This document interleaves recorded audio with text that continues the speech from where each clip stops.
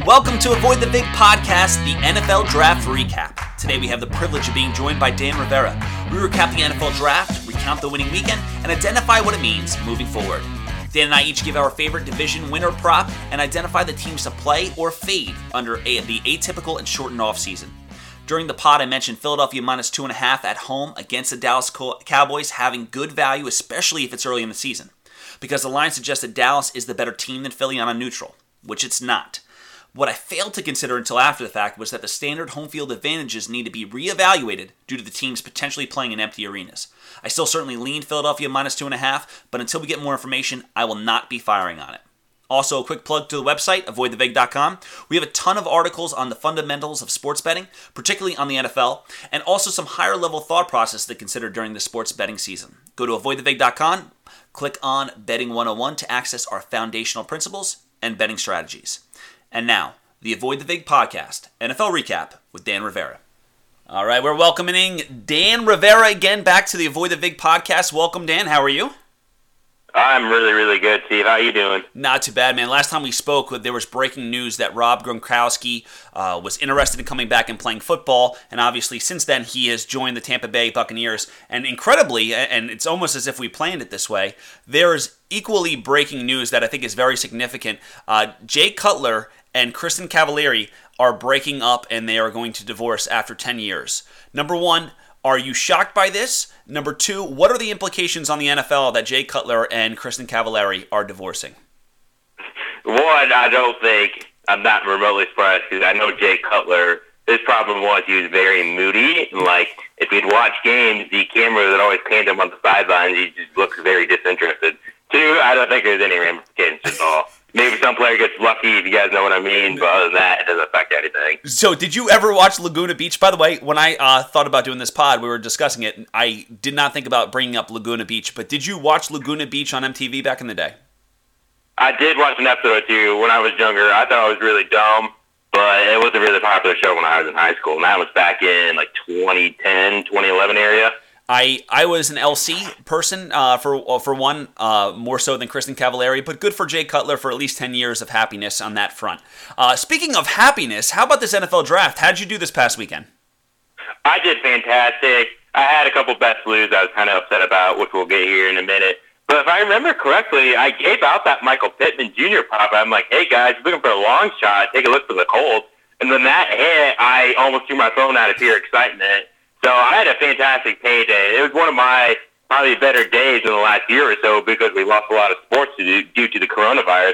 But I had a great day. There were some props you and I definitely should have loaded up on. I believe, what was it, last Tuesday, because it's all big blur to me anymore. You gave out that Moss prop of, hey guys, this Moss prop doesn't make any sense. And he goes undrafted. I do wish I loaded up on that prop so much more because we were getting the third round. When I saw that, I'm like, man, he's not going round 3. But overall, that is one of my favorite days in quite some time. The Super Bowl was very, very profitable for me. And the Thursday night draft was by far the most profitable gambling day I've ever had. I had a ton of bets involved. I made more money than I had in any particular day. It was probably the best weekend overall that I've had in my sports betting career. It just was great. I had a lot of money out, a lot of good options. I got in early. I can tell you the start of the draft didn't go the way I wanted to, and I think we're going to get here in a second, so I'm not going to go too much into that. But after, I'd say the first 10 picks, I really turned it around, and there was just some mispricing. I mean, that Moss that you mentioned, it was over 93.5, and there was a lot of talk about him in Ballyhoo because of the fact that he was given a camera to be shown on him when he got drafted. Because he is Randy Moss's son. But there was nobody else that was screaming that this guy should be drafted in the third round, which is what the line suggested. Him going undrafted was incredible. There was a few different lines like that. My biggest one that I had on was Patrick Queen over 19.5. He ended up going to the Baltimore Ravens. I hit on that. Overall, it was the most profitable day that I had. I had a blast with it. Obviously, when you win money, you're going to have a great time. But also, it was just sports on TV. And it was just something that was not replay of a game that we previously seen. So for me, just sitting down for literally 3 days straight and just absorbing that in and kind of getting back to what I would have done previously to all this coronavirus stuff instead of being locked in my house, this is what I would have done anyway. So it was the most normal experience for me, even if the TV cameras and the setup and the production of it was a little something different. What did you think about that aspect of it and how they actually did it with the boxes on the screen, almost like around the horn feel, and the cameras being in the people's houses? Did you enjoy that? Before I get into that, man, Twitter was so fun on Thursday and Friday. I could see everybody's reaction, like, how could this team do that? Or how you see how some guys fall.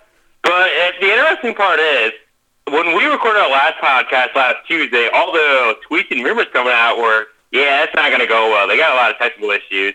And if you look at these cameras, I didn't see any issues. My biggest complaint was ESPN constantly bringing up doom and gloom about these kids. I'm like, man, ESPN, really? You guys got nothing else about? But I thought the product itself was fantastic. Twitter was fun. It was awesome to sit on my couch and just watch live sports again because I had no idea what was going to happen in the draft. You mentioned one of the things was the doom and gloom aspect of that. There was a lot of talk about that on Twitter and just people, I guess, upset. It was almost overly done. I saw somebody request, did you have a neighbor that may have died when you were young? And we're going to do a production about that. And that aspect did bother me a little bit. It was interesting and see where these players come from. It almost humanizes them.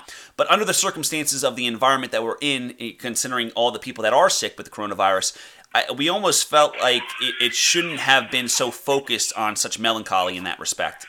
Another thing that bothered me a little bit is I know Kiper is the godfather of the draft, but I would have liked a little bit more Daniel Jeremiah. I like his personality. I like the way that he presents. He's funny. Where Kiper is very rigid and he doesn't bring any humor, I feel like Daniel Jeremiah was a little bit more fun. Did you feel the same way with that? Yeah, so with Todd McShay going down with the coronavirus, they picked probably the worst replacement for him. Not in the sense that Daniel Jeremiah is bad, in the sense that Daniel Jeremiah is, best way to put it, like a kingpin in this situation. This guy knows his stuff. You can pretty much ask him any question, he'll give you a full breakdown of any prospect.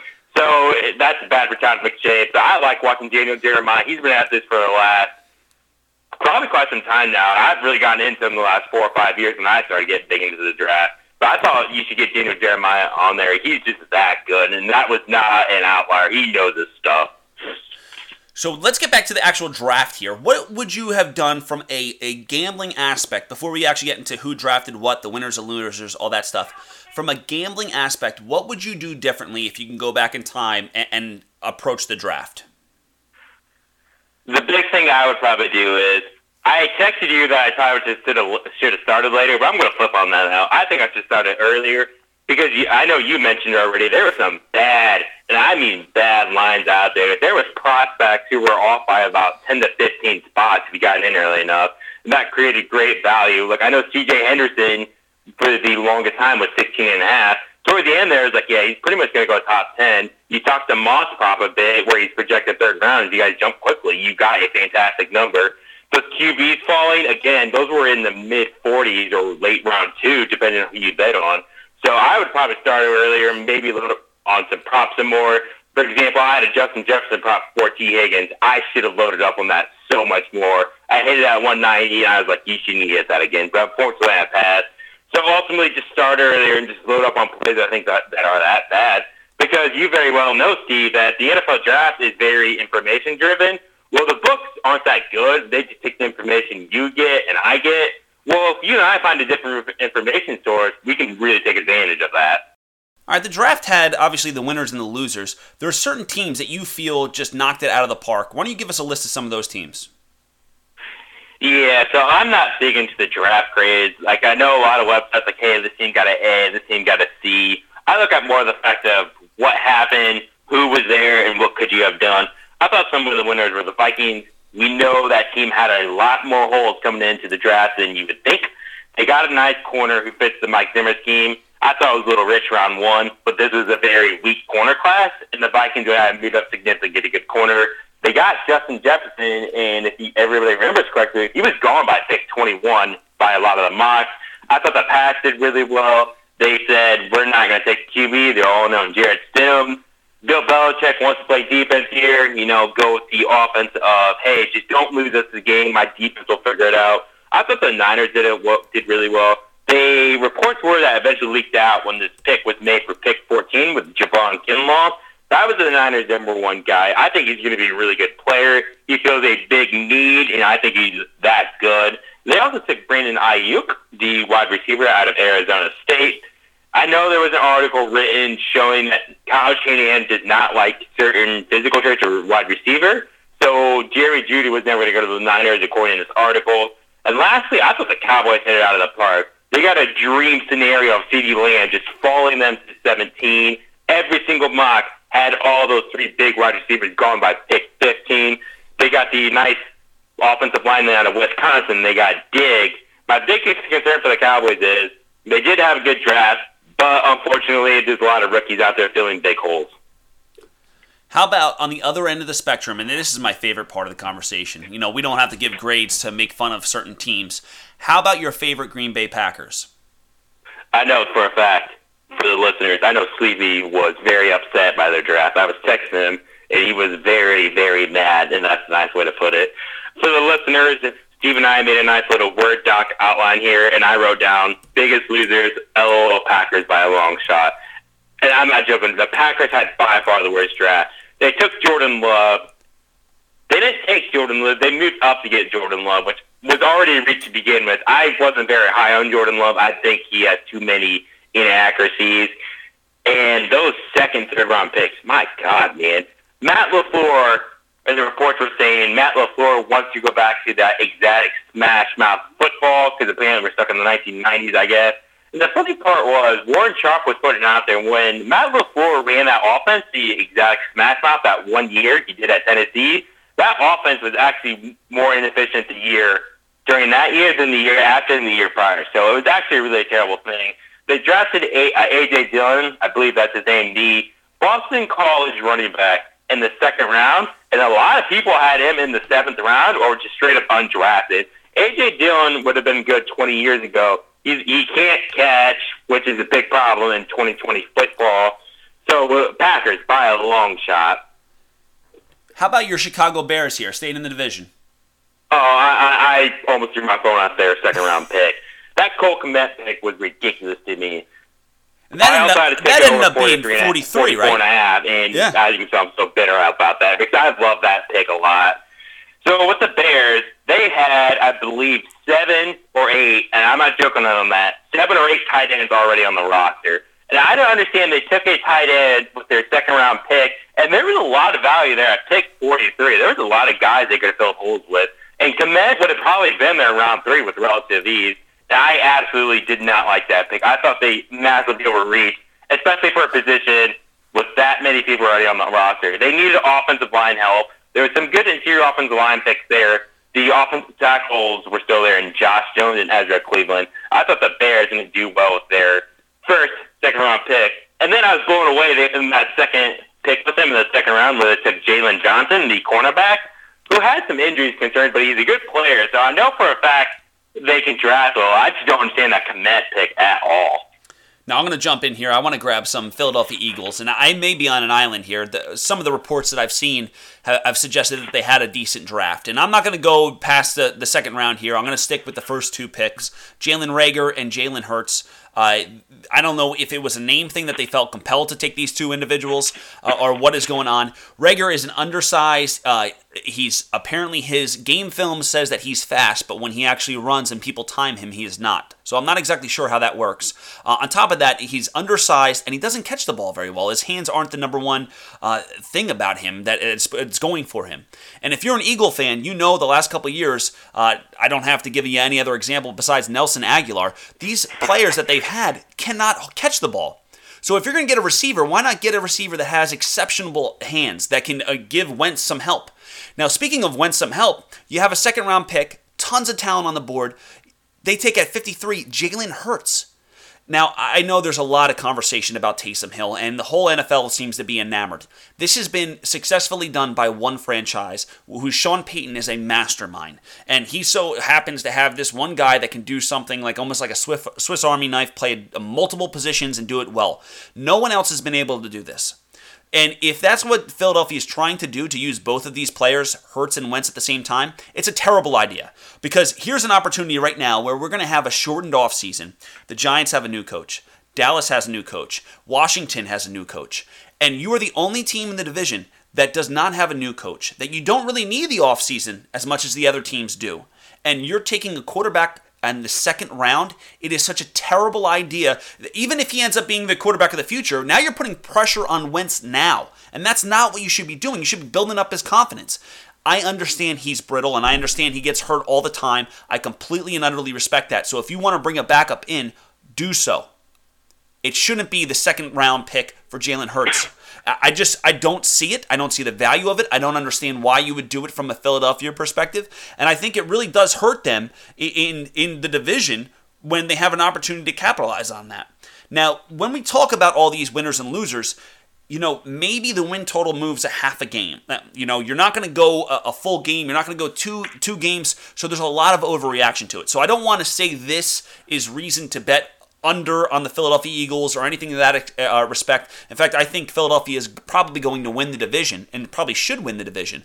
I just think from a managerial position, when you are trying to win a Super Bowl and you have it seems like the stars have aligned this year for the Eagles, I don't understand why you would do it. Now, I am a Giant fan, and that is full disclosure to me. Actually, right by my house is a road called Route 72. And Route 72, if you live south of 72, you're supposedly an Eagle fan. Thank God, I literally grew up 100 yards north of it, so I'm a Giant fan. I got to experience 4 Super Bowls, and I find myself very lucky in that respect. I actually think the Giants had a good draft. They had a lot of needs. They have a ton of needs, and I don't think that the draft itself filled all of those needs. So I am a big proponent of best player available. I also would like to merge those two whenever possible. Their first-round pick, Andrew Thomas, is a left tackle by trade. He started off on the right side and ended up going to the left side in Georgia. He gave up 8 sacks in his career for Georgia, which is pretty impressive. And, he's the only true left tackle in the draft of the top 4 people. So yeah, personally, I would have wanted them to go for Wills or Wirfs, but I'm not a talent evaluator. I listen to a whole bunch of different people's opinion, and I choose my own in that respect. So for me, Andrew Thomas at 1 was not a terrible pick. I actually thought it was going to be a good thing because Nate Solder is not the answer. I don't care what the question is. He is not the answer, and we shouldn't be using him to block for Daniel Jones because Daniel Jones will have a David Carr career if that's going to be the case. In the second round, they had Xavier McKinney dropped him, which I thought was fantastic. He is going to be a starter from day one. He can do a little bit of everything. And the reason why his stock dropped from everything that I've been able to read and ascertain is that his 40 time wasn't that good. He was a 4.6. He had cramps going right before the 40. So if you're factoring that in and he runs a 4.5, which is ridiculous that we're going 100th of a second here. But if he's running a 4.5, there is no way he makes it out of the first round. So I thought the top of the Giants draft was great. The tackle in the third round, I understand some concern there. It's a project, but honestly, right now the Giants are not going to win anyway. So why not go for those developmental projects that are going to make them better? What are your thoughts on the NFC East here with the Philadelphia Eagles stinking it up and the Giants actually having a solid draft? For the Eagles, that Jalen Hurts pick was them saying, hey guys, Carson Wentz can't stay healthy. He hasn't played a full season in 3 of the last 4 years, I believe. I know last year was relatively unlucky with that BS headshot by Jadeveon Clowney with the concussion, but Carson Wentz can't stay healthy. That was the Eagles acknowledging we need a guy who's going to be able to play for us. But the problem with Jalen Hurts was his ability to read and recognize defense and do more than one read. So in the NFL, we all know it gets much faster and much tighter windows. But Jalen Hurts can't read and react. He's just going to take off and run. I think the Taysom Hill comparison is really, really dumb. I think that's more of a media, just them pushing it. It's just a bad comparison. But you get the head on that. If they're going for a Taysom Hill type package, what is that, 8 plays a game max? Maybe he catches 1 or 2 touchdowns.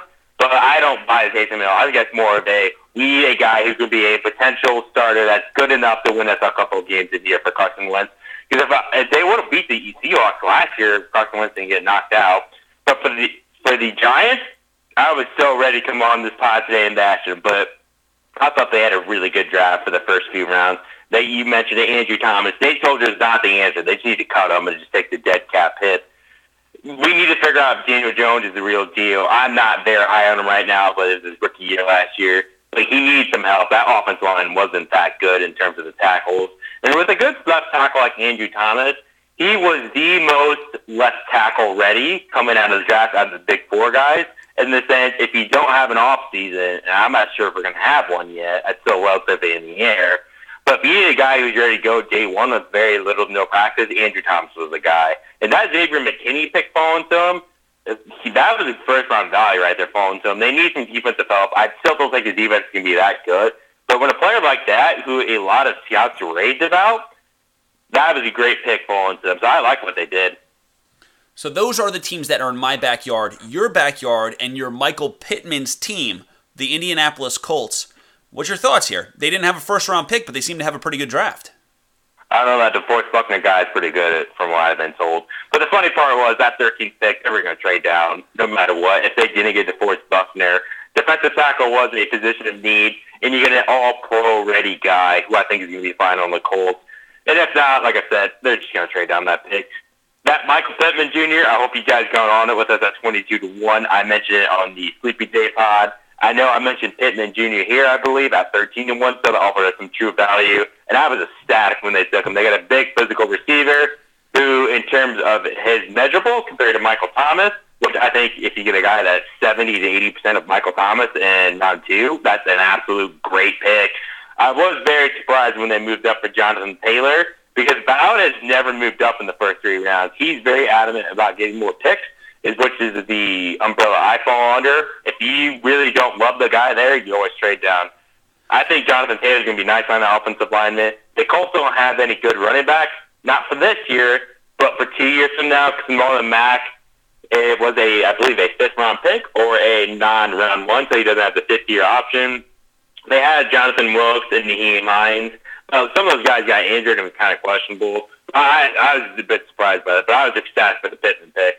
Yeah, I'm impressed with the general managers that navigate the draft, either trading back and then trading back up after they collected assets.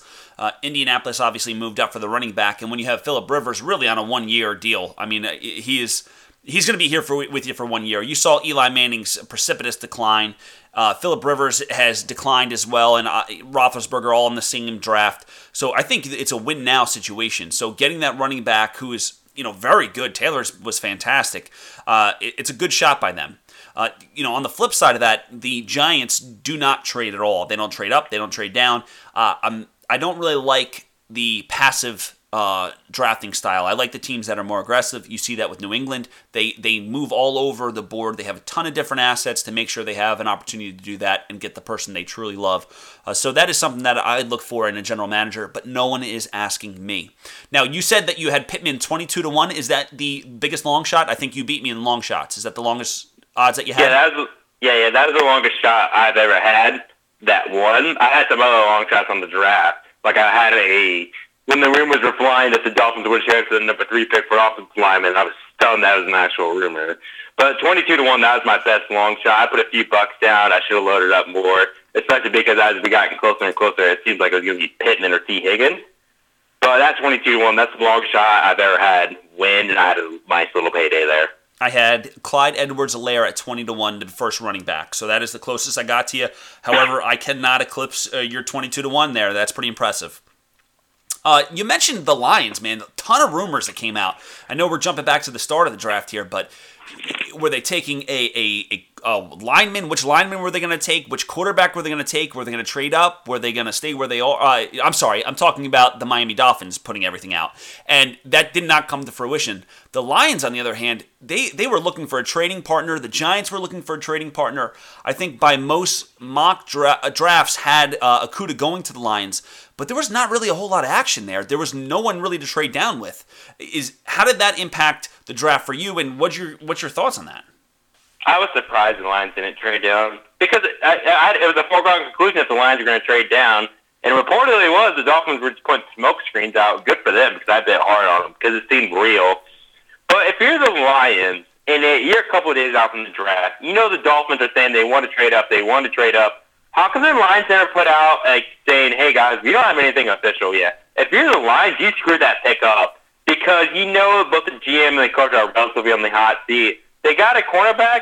You replaced the cornerback they just lost. And then in terms of a rookie versus a veteran, it was kind of a downgrade. I think Okudah can be good, but he's not going to be better than Darius Slayton in the first year. So I don't know why the Lions didn't maximize that pick. I think they totally screwed up. Somebody would have traded up if they would have put it out eventually. But you've had 2 weeks to get that whole thing set up. I don't feel bad for the Lions. They screwed it up. Well, that's the type of organization they are. Matt Patricia is a dead man walking. He's looked terrible since he got there.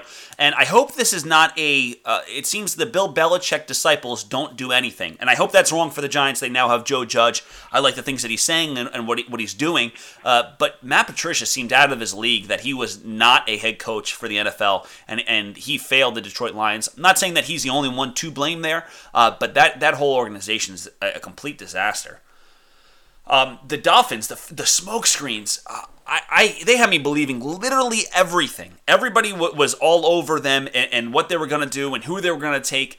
And we said on the pod last week, it would have been the best smoke screen if they actually stayed where they were and took Tua. And that's exactly what they did. Unbelievable. Yeah, I agree with you. When I saw the rumor to move up to number 3 at offensive tackle, I sent a screenshot to you, I believe. I'm like, all right, this isn't true. And then everybody was putting it out there. I'm like, wow, this is actually going to happen possibly. And I got a nice 66-1 shot at Jedrick Wills because if we're going to move up and take offensive tackle, 1, it was going to be dumb. 2, the Giants, I believe, to take Jedrick Wills. So if you're going to dump the Giants, you would take Wills and have a nice little ticket there. I put a few bucks down on those offensive linemen just because they were offering 66-1, 30-1 to be the 3rd overall pick. But Dolphins, those 2 fantastic smoke screens, did a great job working the media this year. I did as well. I sprinkled some on just a variety of different options there when that rumor came out. Thankfully, I didn't load up on it, but it was enough to set me back a little bit early in the draft, like I mentioned previously, and I was able to overcome that. So with the draft now over, we're now moving towards how this impacts the rest of the NFL season if we have one. The division winners, I asked you at the start of this to pick one division winner from the NFL in each conference and decide what you liked according to the odds. In the NFC, you chose the Philadelphia Eagles to win plus 135 on DraftKings. Why? What went into that decision? Well, Football Outsiders does a great job with their analytics and metrics. One metric I really like is their adjusted games lost articles. And in case nobody doesn't know what that is, they just look at the number of games you've had people being injured. Well, the Eagles were number 21 in adjusted games lost, and that's a metric that's relatively unstable year to year, meaning if you're really good one year, more than likely you're going to be bad, and vice versa. So the Eagles were a bit lower on the lower end. You have 2 bad teams in the Giants and the Redskins with their new coaching staff, and their QBs are kind of right now. Dallas, only real threat, but I don't buy into them. They have a new coaching staff. They got a lot of rookies filling their holes. Yes, I did say they had a great job, but when you have that many rookies filling that many key positions, it's going to take some time to develop. And you mentioned it before. Philly is in a dream scenario with these 2 bad teams in the division, the Cowboys filling a lot of holes. I'm not very high on Dak. He's just so very number 20 territory to me. And lastly, the Dallas was very healthy last year. They were number 4 in the Football Outsiders adjusted games lost metric. I think it'll come down this year. And at plus 135, not to cut you off, Steve, by accident, but at plus 135, I think that should be much lower. And a lot of other shops have that lower shop. Plus 135, I'll gladly make a bet on that. I actually love this play. This was my second choice if I had to choose one. As I mentioned earlier, the Giants are not going to compete this year. They're not going to be above a 500 team. That's not going to get you the division. Neither is the Redskins. They're going to be awful as well. And then you're basically going against Dallas. And Dallas has a new coach. They have a quarterback that does not have a new contract, that maybe his focus is elsewhere. They're not going to have time to practice. Although they did very well in the draft, that doesn't necessarily correlate, especially in year 1, to having a good year. So I am 100% on board with you. Plus, at plus money, you can't go wrong there. That just seems crazy to me. The NFC South is where I'm going. So much talk about TB, Tampa Bay and Tom Brady. Brady can't figure out what house to walk into. He's calling all his friends back from New England. Rob Gronkowski is back. So there's so much talk about it and so much public attention on Tampa Bay right now. They are getting all these assets, and Winston had all the turnovers, and if he didn't have the turnovers, what would they be last year? The defense started off awful, but as the year progressed, it did get better, and that is all true, and I don't disagree with any of those questions. However, when it's a public team, that is something that I'm looking to fade. And right now, there's never been more public attention on the Tampa Bay Buccaneers than there are right now. And New Orleans Saints, they only had a couple draft picks. I think they ended up with 4. I think they traded back in in the 7th round to grab somebody. But they only had a few draft picks, so there's not a lot of talk about them. They just have Drew Brees at quarterback. They've had him forever. Sean Payton is the coach. He's been there forever. There's not a lot of conversation about the New Orleans Saints. They are even money right now to win the division. They were 13-3 the last 2 seasons. They are all in right now for Drew Brees because they don't know how much time left they have. He has been a failure in the playoffs. I'm not saying that's his fault, but the team has been a failure. Maybe that's a better way to say it. However, in the regular season, 13-3. If they, let's say, give back 11 wins, Tampa Bay is not winning 11 wins. They're not getting to 11 wins to win this division. It's just not happening. And Tampa Bay, granted they have maybe the best quarterback ever. I would say yes, they have the best quarterback ever that is in the twilight of his career. His numbers have gone down each and every year in the last few years here. He does not have Bill Belichick, and we'll see how big of a deal that is. It is significant, though. You cannot deny that he's been comfortable in New England. They've had a consistent system, and now he's going with Bruce Arians down to Tampa. We don't know what that's going to look like, and there doesn't seem to be a whole big offseason here for them to figure it out. So even if they do figure it out, it'll probably be towards the second half of the year. And at that point, I think the damage is done. I think the Saints are going to build a lead. I think if they can get to 11 wins, they win the division. They've won it 13 wins the last 2 years. So for me, this seems like a slam dunk at even money. I'm going with the New Orleans Saints plus 100. I did not bet it yet. However, once this is over, I probably will do so. And before we move on from that, I think we need to have this quick discussion. The NFL season, I'm a little bit concerned about because of the coronavirus. I have not placed a ton of bets, and we're going to talk about some of the bets I have placed in a second. But I am a little bit concerned about the league not counting or win totals not counting. Have you had any concern about that before we move to the AFC here? Have you given any thought to that? Yeah. I'm with you in the sense that I have not really placed any. I do think we're going to have a full season, but as we record this in late April, if you miss one game, regardless of the reason, your season win total just went out the window. So if you have a nice little under, and all of a sudden now they don't play one game, that ticket you get your money back. So that is a concern to me. So I probably won't be hitting hard this year. And you just have to wait so long for these season win totals. I know some people probably listening to this probably don't place any money or little money on it just because you have to have to hold it. But that coronavirus is concerning to me. But if you're looking to bet against teams with the coronavirus affecting them, I know both you and I are looking for teams who have a lot of rookies, a lot of new coaches without a lot of practice time, especially that first month because they don't have anything to prepare for. Real quick, and I want to get your thoughts on the Saints before we move off it. You may have noticed I did not mention Atlanta and Carolina. That's because I don't care about them. Atlanta is going to be 8-8. They are a dumpster fire over there. I have no idea how that coach still has his job. And Matt Rule may turn it around in Carolina. They went 7 straight defensive players. I think the first time in the common era that a team has gone 7 straight defensive picks. And I think that they're going to be good down the road. I actually like him as a coach. However, they're going to be terrible this year. They're not going to have more than 6 wins. So it does not even factor into my analysis when I say the Saints. What's your thoughts between those two, the Saints and Tampa Bay? Do you like it at plus money? Is it something that you would stay away from? I like it at plus money. I'll probably run a pin to myself after this pod. But you mentioned it, Carolina and Atlanta, they're not factors. Tampa Bay is very public right now. They're not going to have much practice. And the Saints, during mock draft, I could not figure out what they were going to take. I just put a question mark because this team doesn't have any holes. I want a team with the same QB coach. They return a lot of their players. And they fit the bill. So at plus money, I like this bet a lot to win the division. And you mentioned it. If the Saints go, let's say 11-5, for the Bucs to win the division, they have to go at least 11 to 12 wins. And I think the Bucs are closer to 10-6, maybe 9-7 if they have a few bad games. But you're just asking the Bucs to win too many games. They're a franchise who doesn't have the media spotlight on them, so it's going to be news to them. Plus money, I really like this bet.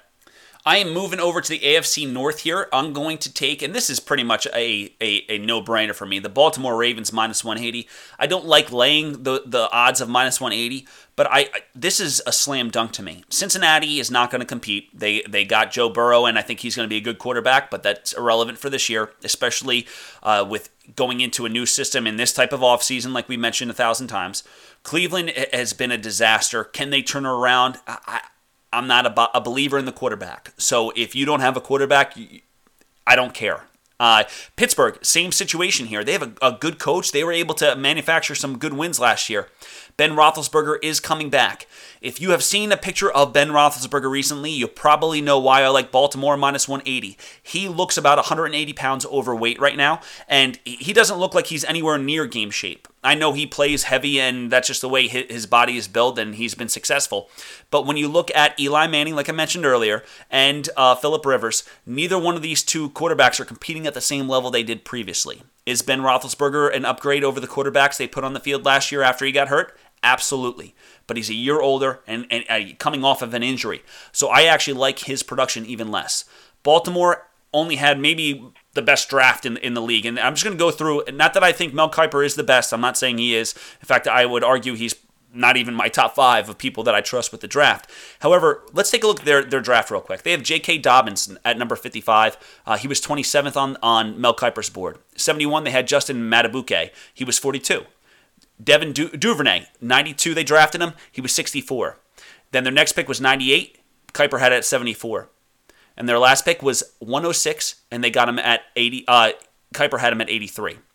Not to mention they had Patrick Queen that they picked up. And although I had over 19.5, and it was the biggest bet I had of the draft, he's a good player. And this is exactly the type of team that the Ravens are building. They need a running game to be successful. They have that in J.K. Dobbins. Would I have liked them to pick up a wide receiver a little bit early in the draft? Maybe. But Devin Duvernay is not a bad player at all. And to get him at 92 is a steal at that point of the draft. They are a good team. Lamar Jackson's still figuring it out. Do I think some teams in the division can start figuring out the complex, just different style that they're running with John Harbaugh over there? Yeah, possibly. But they're still the best team, and it's not really particularly close for me. So I'm going to take Baltimore Ravens minus 180 to win the AFC North. What say you? One, that was the one that came up to my mind when you asked me the question of picking an NFC and AFC team in the division. I like the bet. For anybody who can't get minus 180, I'm seeing a minus 200 right now, I believe, on DraftKings.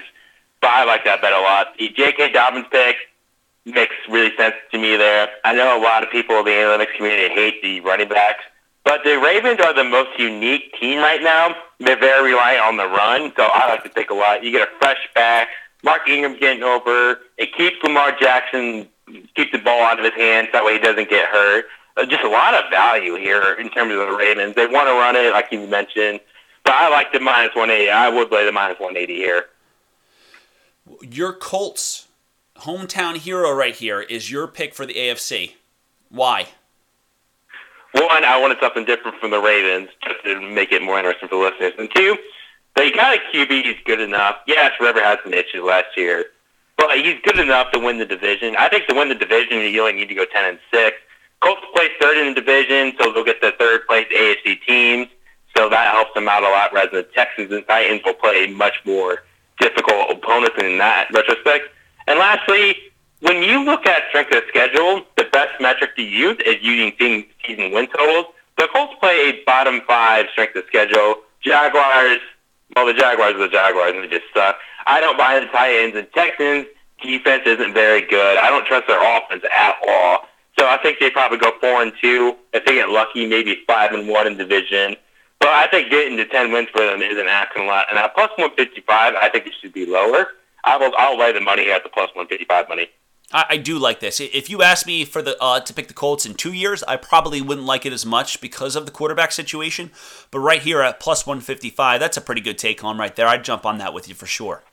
Now, you mentioned previously that you didn't bet a lot of futures coming up, and I don't blame you. You know, we don't know what's going to happen right now, but there's a couple that I have played that I want to put out there, some of which are still available, some are not.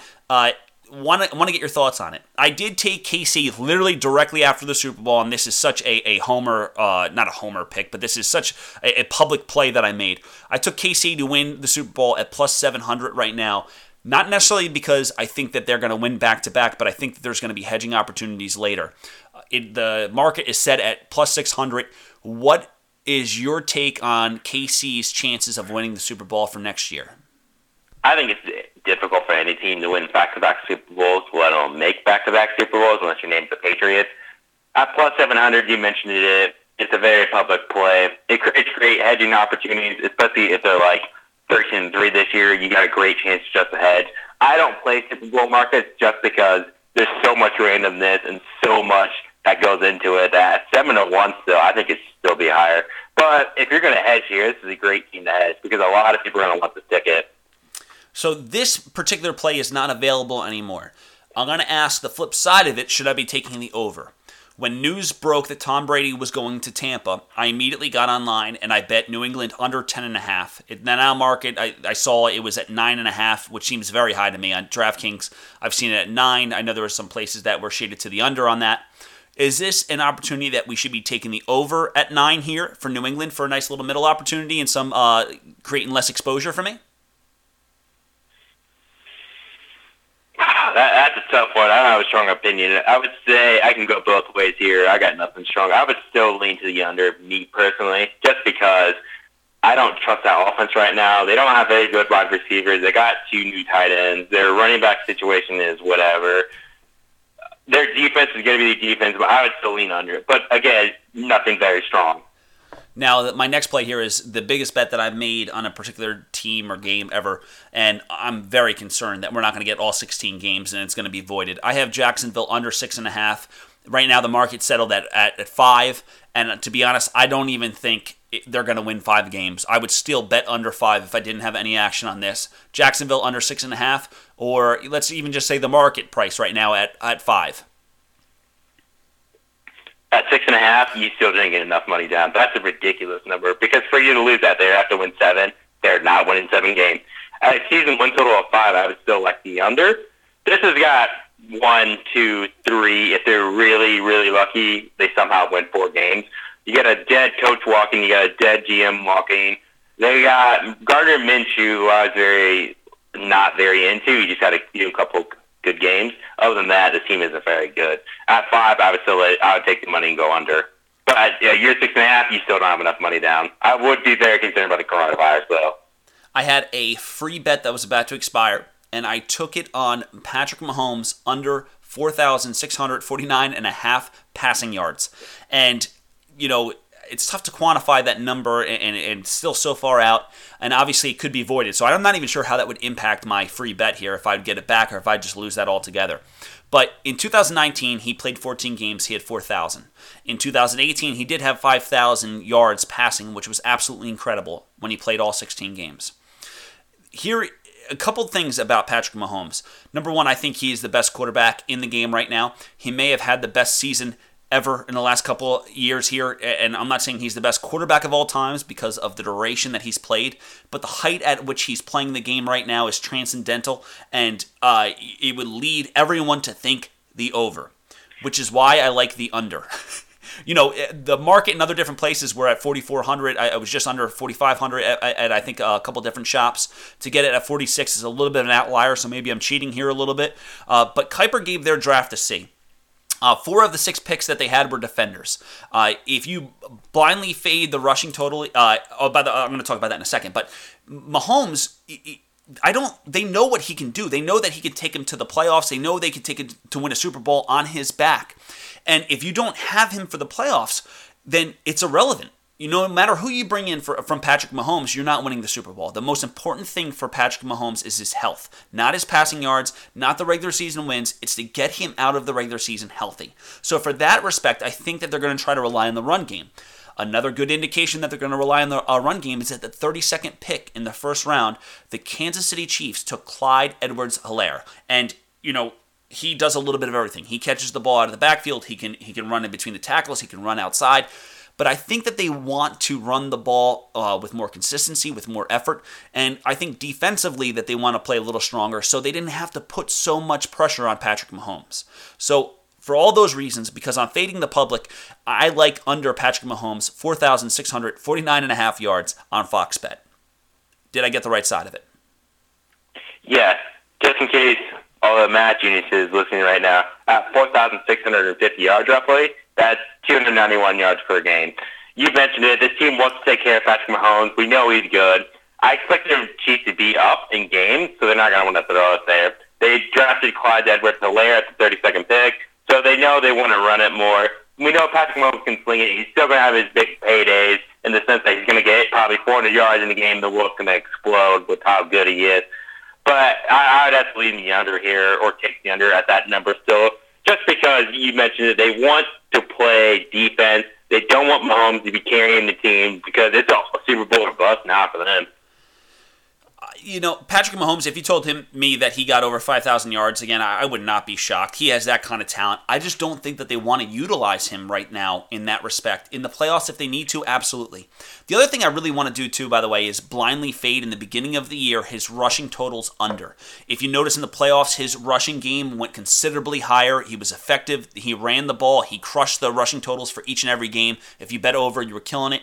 Until the Super Bowl, actually. If you remember correctly, he was way over, and then he was taking those big kneel downs, which screwed bettors, including myself, on just about every over that I had on him. But he's not going to put himself at risk early in the year by running the ball himself. So whatever that is listed at, my first instinct is to fade it and go with the under. And I never say blindly do anything, but that is certainly something that seems almost 100% blind fade in the beginning of the year. You're either playing the under on his rushing total in the first game of the year, or you're staying away from it. The other one that I'm considering is Rodgers under 4,000. We're going to call it 4,100. 4,100 passing yards. It's on Fox Bet. It was the only, I checked 7 shops before I came on today, and it was the only shop that had him listed. And that's another one that everything to me screams Rodgers under. This past year, he had 4,002 yards passing, so they're expecting him to get better. Why? His receivers haven't gotten any better. He now has a quarterback that is sitting behind him that is probably infuriating him right now. And if you remember correctly, when McCarthy was in Green Bay, Rodgers was doing things purposefully to anger him. He has more throwaways, Rodgers, than anybody else in the NFL, and it's not even close. In the second round, they took A.J. Dillon, like you mentioned previously, that is a running back. And now that's 3 running backs, Jamal Williams and Aaron Jones, and A.J. Dillon in the same backfield. Why? Because they want to run the ball more. What does that do for Aaron Rodgers' passing total? Nothing. It's not going to help it. It's going to go under. With that history with McCarthy, now it's with LaFleur. LaFleur wants to bring in the rushing game. They're looking beyond this next season, which is going to infuriate Rodgers. And he seems like such a temperamental individual that I think this is really going to get under his skin. I think it's going to be an ugly year in Green Bay. And I think Rodgers under 4,100 yards is the play. I did not play it yet. I'm considering it. I wanted to hear what you said first. I like the under here quite a bit, actually. At 4,100 yards, you need about 252 yards per game. But you mentioned it. The wide receivers didn't get upgraded. 3, 2, 1. The wide receivers weren't upgraded. When Devontae Adams wasn't on the field and when he got hurt last year, man, Rodgers really struggled throwing to anybody else but Adams. They want to run that exotic smash mouth football for some odd reason. Maybe call me crazy for it. But I just don't see how it's going to go over here unless they're just in constant shootout after shootout after shootout.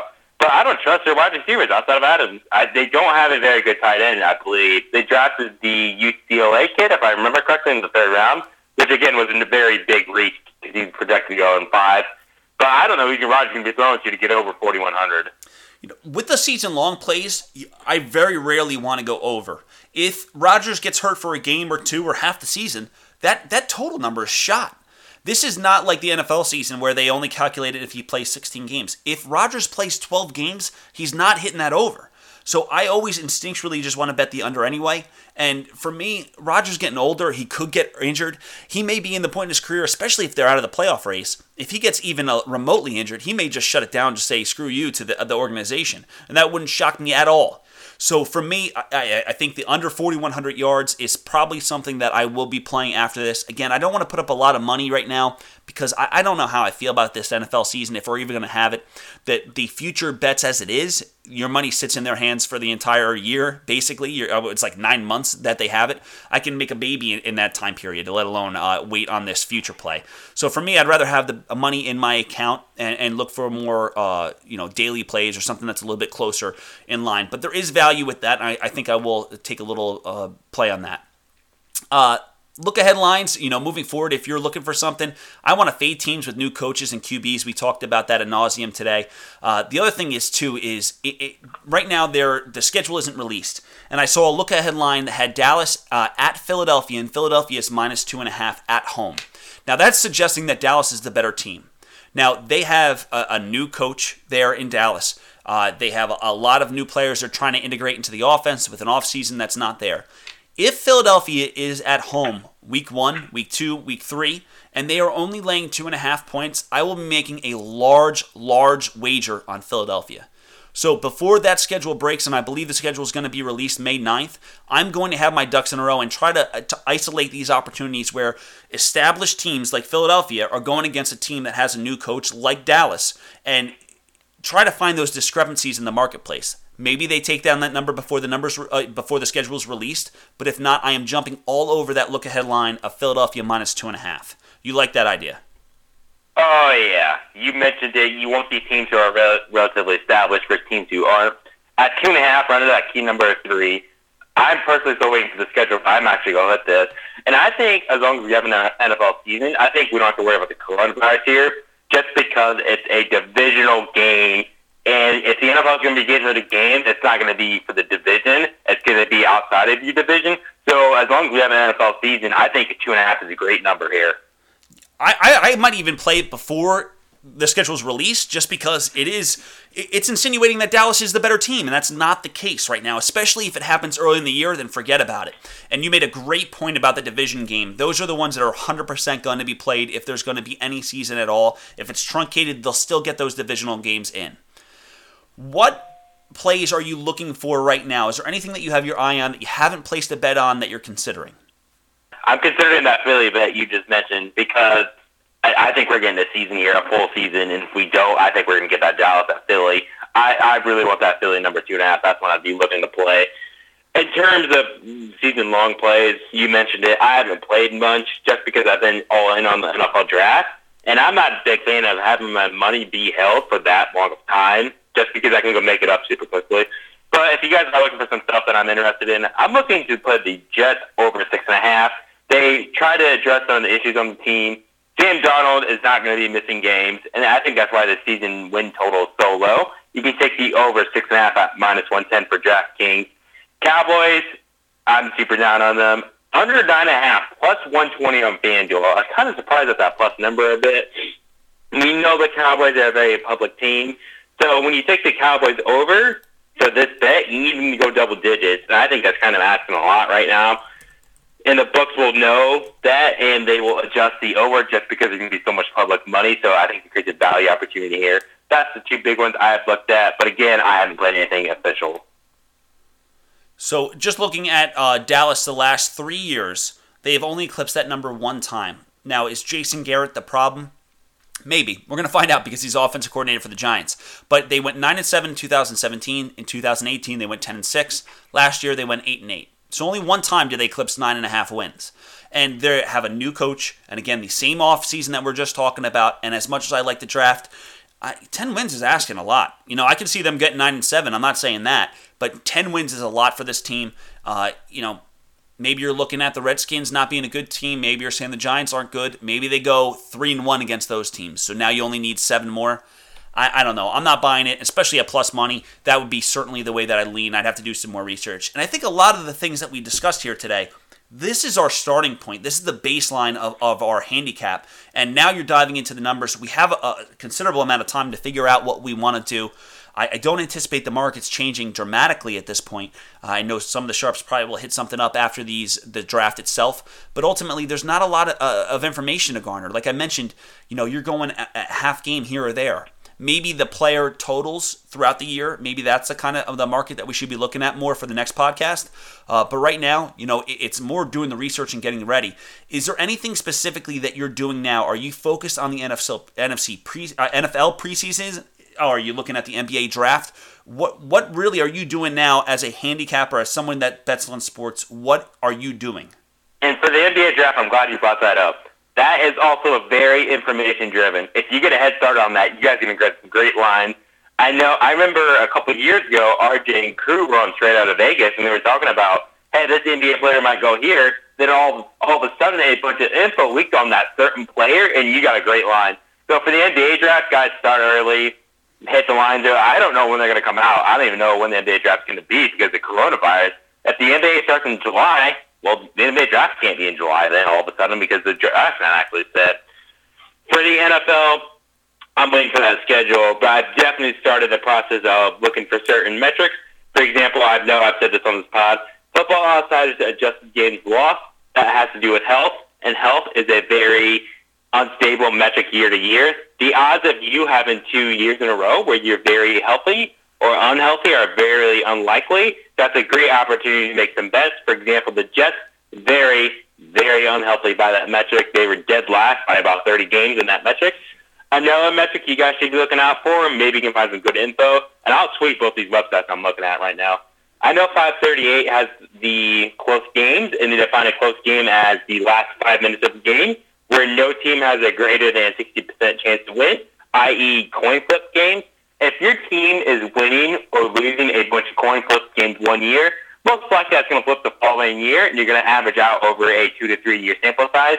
Unless your name is Russell Wilson of the Seattle Seahawks, last year they kept winning close game, close game, close game. And they almost made a 2 or 3 seed at the end there. But most teams aren't Russell Wilson, so you're going to be looking to fade or bet on these teams who either won or lost a bunch of close games. Now, Dan, where can they find you on Twitter? Dan Rivera 228 again, correct? That is correct. Again, guys, I put a lot of stuff on my Twitter feed, so if you get annoyed by that, turn off my retweets, please. But my goal with those retweets is to put stuff out that maybe you guys don't want to sit on Twitter all day. Maybe I find something you like. I follow a lot of analytics people, a lot of the draft coverage, just a lot of sports stuff in general. So I try to put stuff on there so you guys can get access quickly to. Again, I'm going to put these 2 websites I'm looking at right now if you're looking for the close games or the adjusted games lost.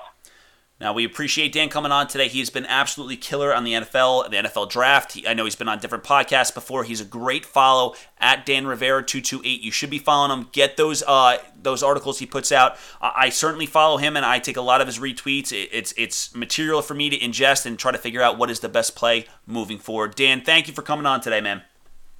No problem. This was fun. Unfortunately, we don't have anything to do for about another month.